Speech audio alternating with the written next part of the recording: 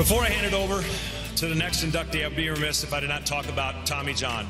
I've been given an opportunity as one of the only players, the only one right now, to be inducted in the Hall of Fame with Tommy John surgery. It's an epidemic. It's something that is affecting our game. It's something that I thought would cost me my career, but thanks to Dr. James Andrews and all those before him, performing the surgery with such precision has caused it to be almost a false read, like a Band-Aid you put on your arm. Touchdown! Alabama wins!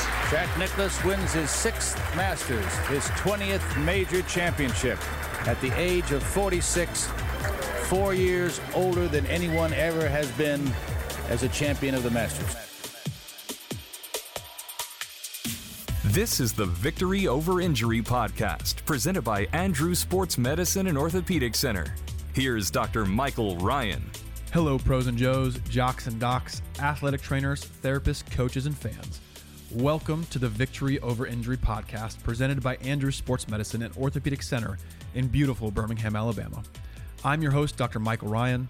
This is a podcast for athletes, competitors, athletic trainers, therapists, fans, sports enthusiasts, and anyone interested in learning more about the legends who have been vitally influential in the world of sports medicine, rehabilitation, athletic training, mental preparation, athletics, and more. We are going to peel back the layers of sports injuries from multiple perspectives to gain a greater understanding of what actually goes on in the minds of athletes, athletic trainers, physicians, surgeons, therapists, coaches, and more in the face of injury. And whether or not you are an elite athlete, recreational participant, passionate fan, or occasional observer, we hope to bring it into our world to understand what it takes to achieve victory over injury. On this episode of the Victory Over Injury podcast, we have an exceptional and uniquely talented individual, one who possesses perhaps the greatest tools needed to overcome adversity, injury, self-doubt, and insecurity, and his passion is facilitating the optimal mindset to win the day, the game, the recovery, and this game we call life.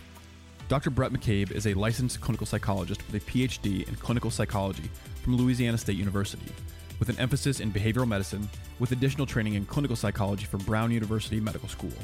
As a former Division I 4-year letterman and 2-time national champion baseball player at LSU, Dr. McCabe has combined his championship athletic background with his education in behavioral medicine to create the Mind Side, a sports and performance consulting practice for athletes, coaches, entrepreneurs, business leaders, and high-performing individuals based out of Birmingham, Alabama. Through his practice, Dr. McCabe works with numerous professional and collegiate athletes in the NFL, NBA, MMA, PGA, and LPGA, and he serves as a sports and performance psychologist for the University of Alabama Athletic Department, including the 2016, 2018, and 2020 National Championship Alabama football teams. In addition, his advice and experience is sought by numerous national companies, including State Farm, Bristol-Myers Squibb, New York Life, and Cadence Bank, among others, as a means of optimizing performance of its employees. I know Dr. McCabe to be an exceptional speaker, pragmatic performance guide, and an outstanding motivator. Without further ado and pleasure, ladies and gentlemen, Dr. Brett McCabe. Cool. Thanks for having me. That's awesome.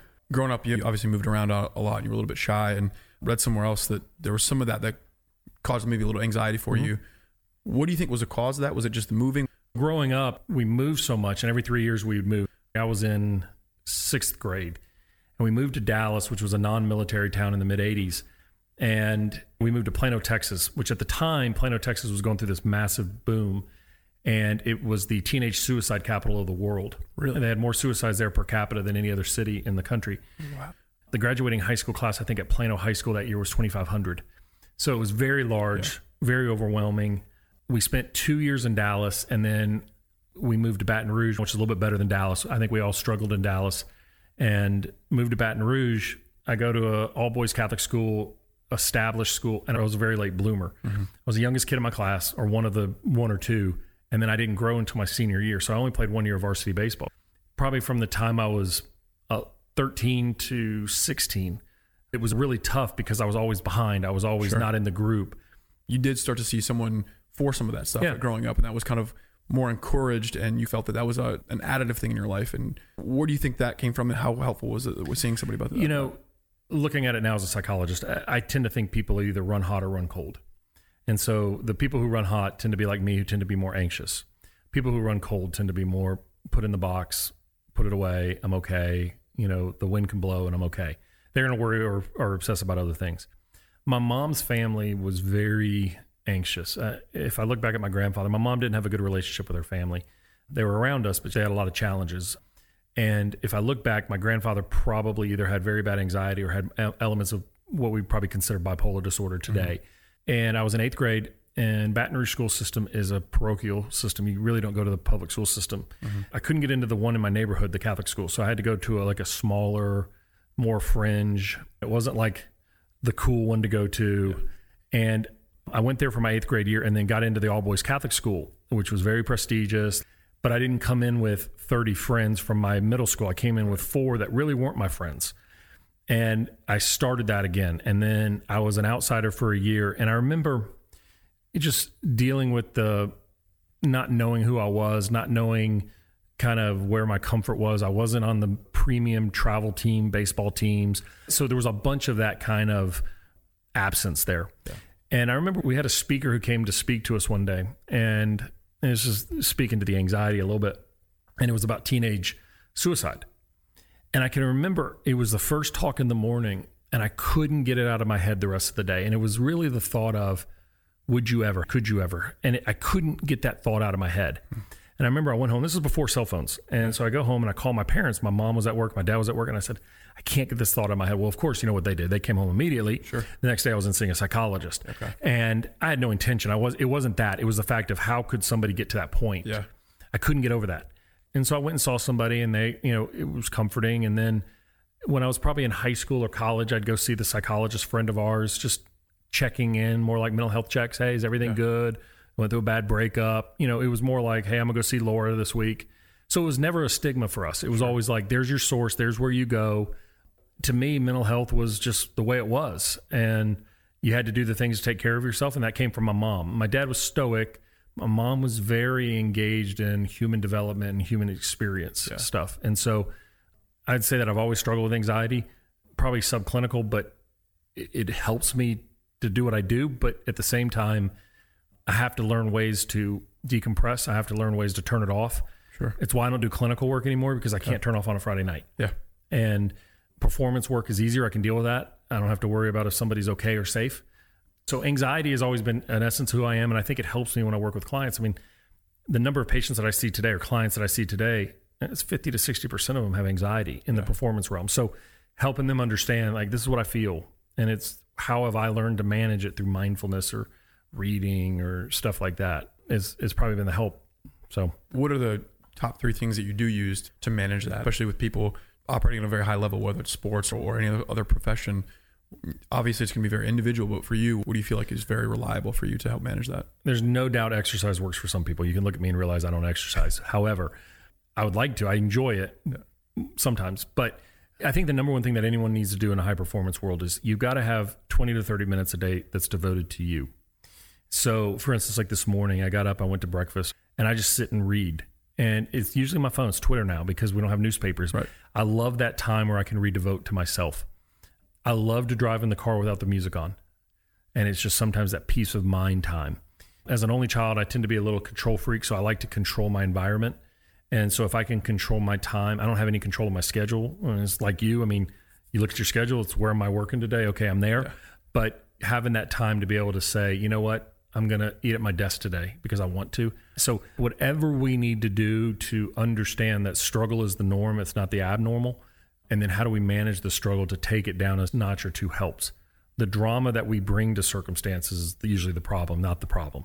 Yeah. Not the circumstance. It's the drama. So I think if anybody that can do, I mean, exercises, one girl in my office, Emma, she is a runner. When she has a tough day, she goes home. She's a former soccer player. Yeah. She'll go and say, I ran 5 miles today just to burn stress. My wife likes to exercise. So whatever it is, I like to cook. I mean, I love to grill, but I'm not going to do it at 8:00 at night when I've had a long day. Yeah. So those types of things. Yeah. When I look at a player who comes to see me, nobody comes to me because they're playing well. I've yet to have that guy or girl. Everybody comes to me when they're, I call it Suckville, when they're stuck in Suckville. That they suck. Okay. And so the self-judgment is extremely high.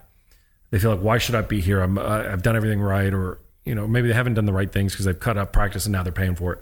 The hard thing is, as a player, is that you have to get back to the core essence. And then you have to be patient.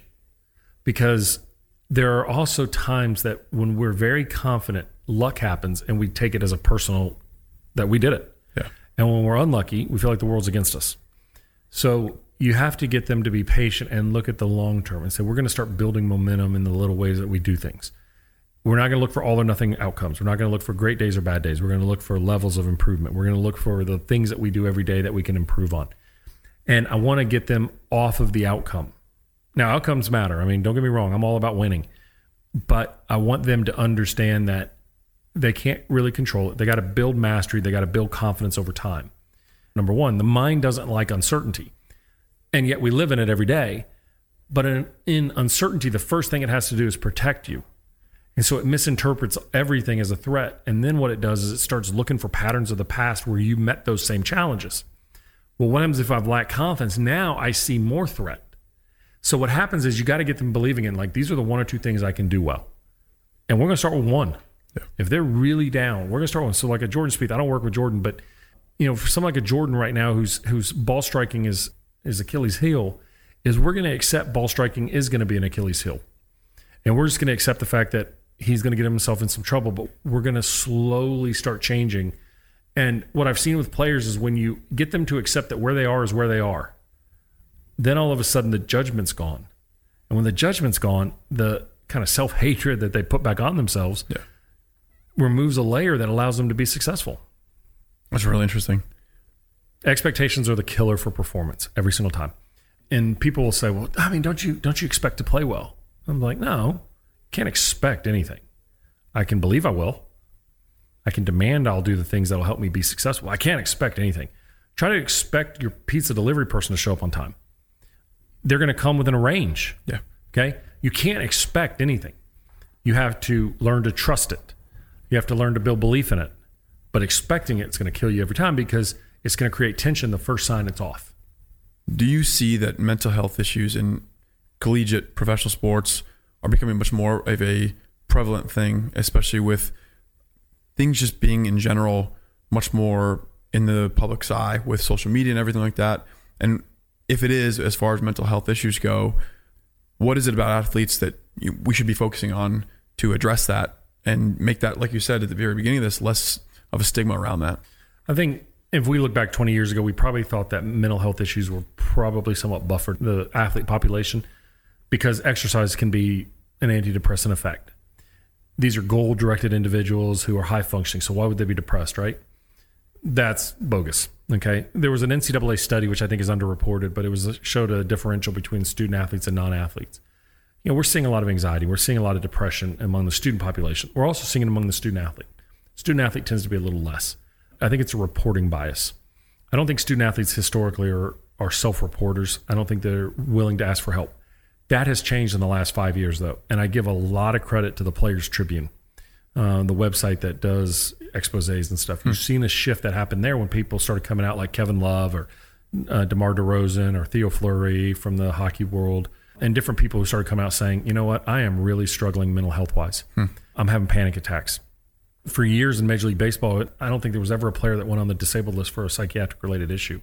Then all of a sudden, Dontrelle Willis went on for anxiety, and then it started happening.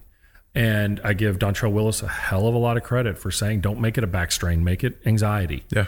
Okay. We've suffered it for years. Okay. People have suffered it. Statistically, you have to, but it's one of those things where in the college ranks, it was a very strong pet peeve of mine in the fact of when I was on internship at Brown, I remember calling Coach Bertman, who was the AD at the time, and I said, Coach, look, you really need to put a psychologist on staff. And he said, oh, God, I mean, I just can't afford a $60,000 a year salary. First of all, I wouldn't do that job for that. But, God bless the people who do, but no. Yeah. But what he was saying was, I don't know. Now, remember, he has a daughter who's a psychologist and another daughter who's a social worker. So, I mean, it's not that he's anti-psychology. You just couldn't see the value of it. We're going to spend money in nutrition because I can see the body fat changes. I can see that, especially when you have somebody the quality of Amy Bragg at Alabama. Right. I can see an impact. Yeah. How can I see that in psychology? See, it used to be if you had an issue, you have to go find somebody on campus. And my fight for that all along was don't make an athlete go sit in the student mental health center because of today's social media. And we also have to normalize it. We have to make it so that if I'm walking through the athletic department, people aren't like, oh, God, that's Brett. Don't talk. I go by Brett when I'm around those guys and girls because I want them to feel comfortable with me.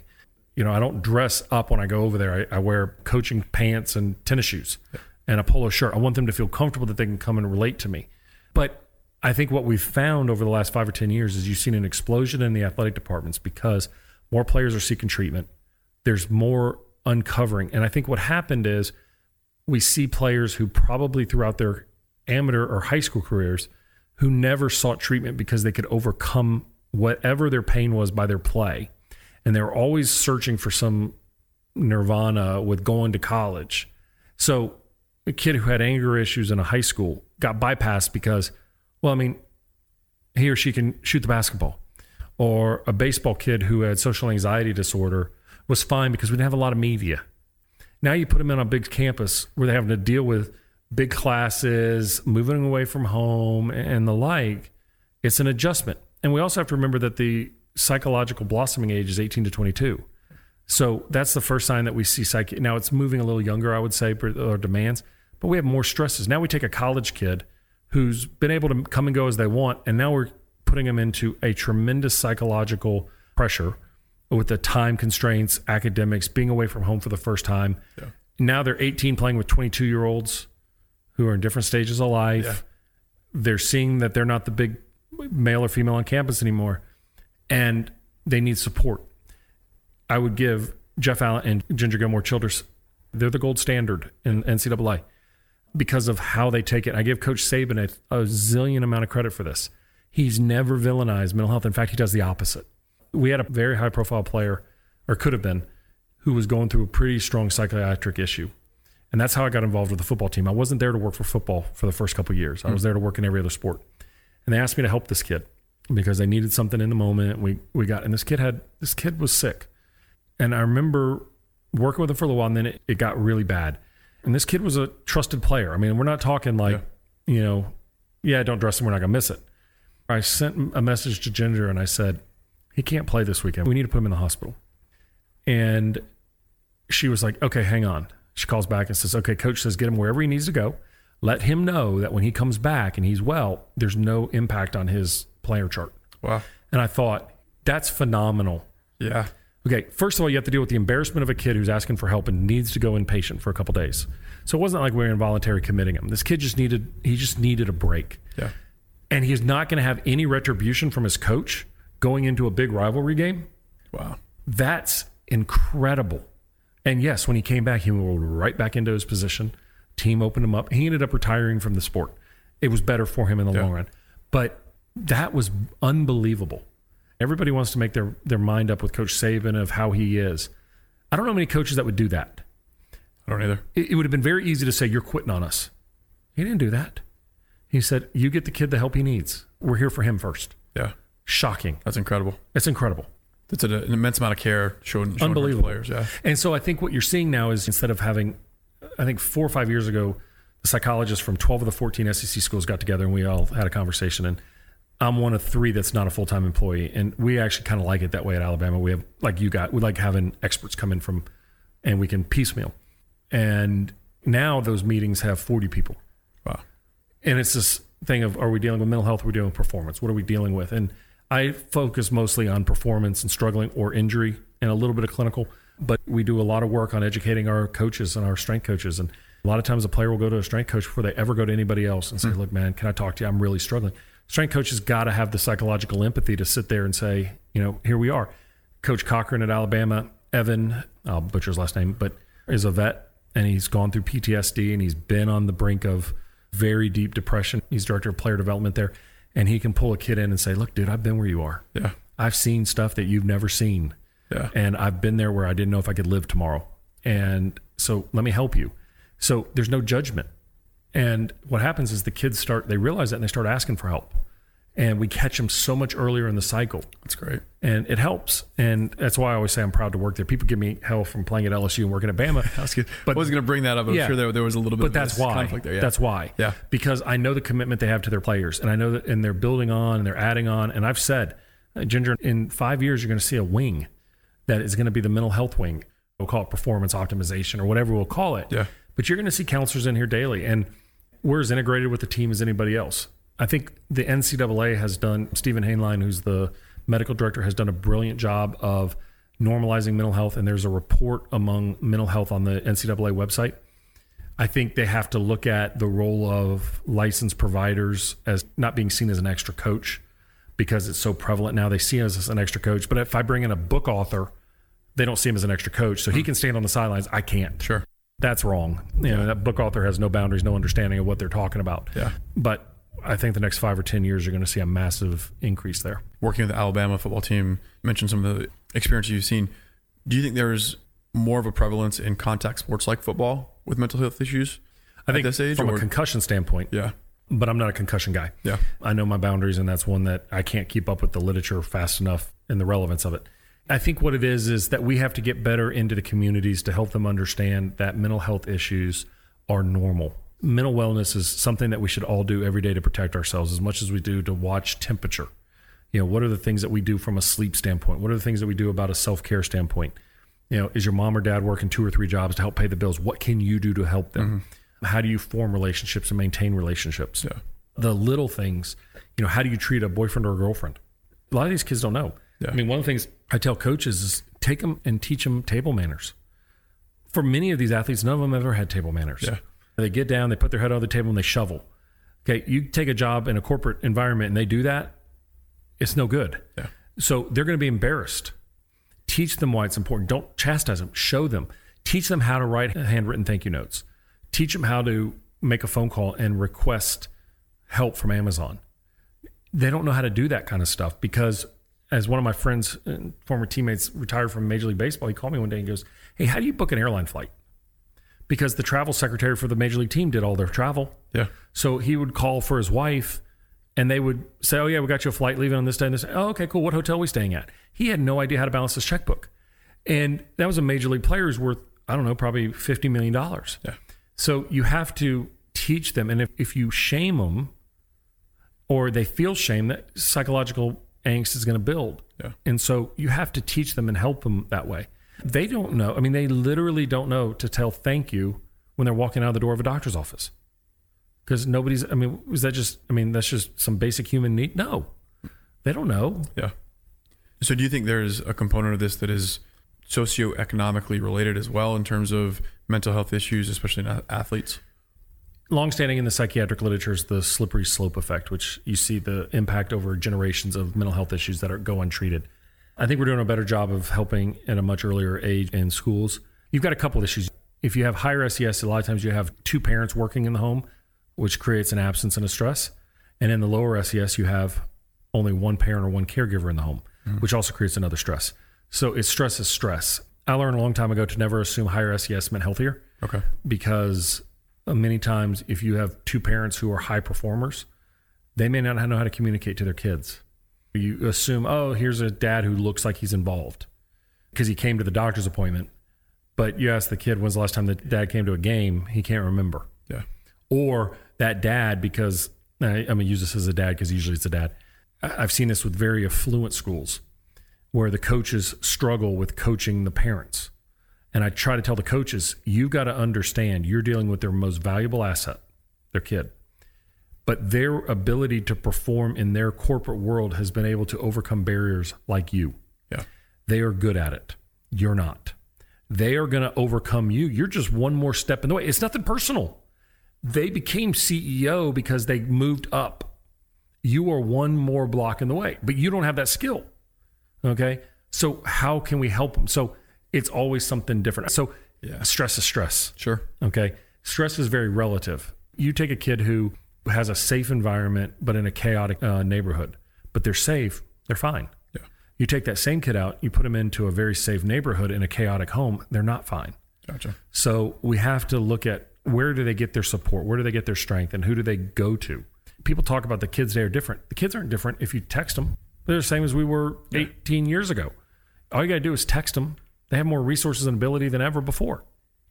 So we just got to, see it in a different way. Yeah. You'd mentioned before that you always enjoyed the positions where you had a little bit more pressure. The pitchers, the goalies, the kickers. Do you think those are the hardest positions in sports from a psychological standpoint? And of those, what would you think would be the number one most difficult position? Well, I think it's clear that the pitchers are the best athletes on a baseball team, right? Much better than the guy who stands out in right field. I'm just kidding. But I think every position has its own demands. I think what you see is naturally people gravitate towards positions that psychologically fit them. So A kid who doesn't want to be under pressure is not going to try out for kicker. Okay. But an offensive lineman or a center, particularly in the development that we have today, they have tremendous pressures too. Even much more, if you look at an offensive lineman, they're going to play the whole game. So either you're good and you're in, or you're out and you're not playing. Yeah. So every player has their different positions. I think the hard challenge is helping kids realize and athletes realize how they can find, I don't want to say peace, but how they can find their process through their clutter, and they can succeed that way. There's a reason why dental offices have, for the most part, soft music playing, or they have fish tanks. Yeah. It's the bubbling sound that calms people down. They're already anxious. But the bedside manner of, there's a story that we learned in grad school, and I'm sure it's true, but it may seem true to us, is one of my professors used to train the med students at Virginia College Medical School, Virginia College of Medicine, whatever it is. And she would get first or second year, I guess first year residents, and they'd go through their clinical assessments. And she would go through, and they would come in and they would do the assessment. They'd watch through a window, and then they'd come in, and the doctor would give this full assessment. And she said, I asked one of them one day, I said, can you tell me the patient's name? And didn't know the name and flunked him. It's like, you've got somebody who's trusting you and you don't even know their name. That's horrendous. Because she said, what you have to understand is, as a physician or a psychologist, you're trying to solve the puzzle in your head immediately. You're trying to see and predict, but you're forgetting that the person sitting there doesn't need it on a time stamp. They need the relationship. And one of the things that I learned very early on from a bedside manner is, I remember I had a patient who had classic PTSD following being shot at work. And she came in, she had this clear, usually you don't see clear PTSD. It's usually it's got layers to it. This one was clear, and she was a fast food manager. And where the hospital was, I was in Baton Rouge, was a tough area. And she got shot in a drop. And what happened was, the PTSD was due to, when she got shot, she hit the accelerator and she couldn't stop the car from hitting the pole in front of her. So she not only saw the pole in slow motion, she thought the guy who shot her was going to come and kill her. She walked 1.5 miles to get to the hospital and everything. And I remember I kept getting her closer and closer. And what you do is exposure therapy, is you take them out in the public and you get them closer and closer to the scenario. And I got her across the street and we worked through it. And she never came back. She didn't come back for about 6 months.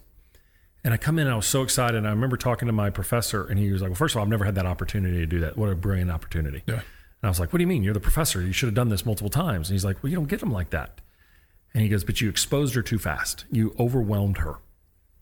And I thought, all right. So she came back, and I slowed it back down, and she ended up returning to work, but just not in fast food, whatever. And so then I had another patient who came in, and it was the same way of not listening from bedside manner. She came in and she was depressed. And I did the assessment and realized she has obsessive compulsive disorder.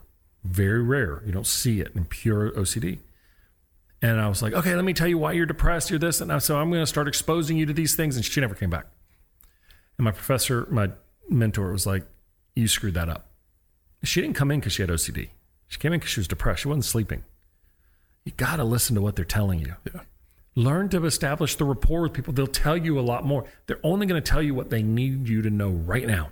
Right now. Because that's where their most stress is. I'm on 24 hours a day. My players can call me. I look at my phone as we're talking. I've got 4 messages from players. It's challenge. It's what we do. But when your kids are with you, the struggle is normal. But how you present to people, how you're working through the struggle, is going to give more peace of mind to your kids than anything else. And I think the way we find that peace in our life helps. So that's amazing. I can't thank you enough for giving us the time. Obviously, we've been here for almost 3 hours now, and this was phenomenal. I learned a lot. And again, like I said, from the time I first met you over at Andrews Sports Medicine during your talk, I knew that you were a special personality. And so I'm glad we got the chance to talk again. So thank you. Well, thanks for having me. It's fun. Absolutely. Thank you. As the final seconds tick off today's podcast, we here at the Victory Over Injury podcast and the Andrews Sports Medicine and Orthopedic Center would like to sincerely thank you for taking time out of your day to listen to a deeper dive into the world of sports medicine. We hope you enjoyed it. I'm your host, Dr. Michael Ryan. Until next time, be well and take care. Goodbye.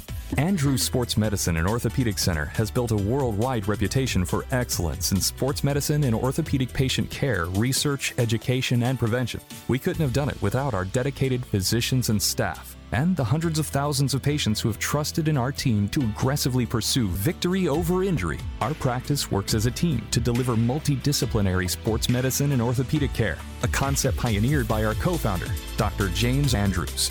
This is for general informational purposes only. It does not constitute the practice of medicine, nursing, or other healthcare services, including the giving of medical advice. No doctor-patient relationship is formed. The use of this information and the materials linked to the podcast is at the user's own risk. The content on this podcast is not intended to be a substitute for professional medical advice, diagnosis, or treatment. Users should not disregard or delay in obtaining medical advice for any medical condition they have, and they should seek the assistance of their healthcare professionals for any such conditions.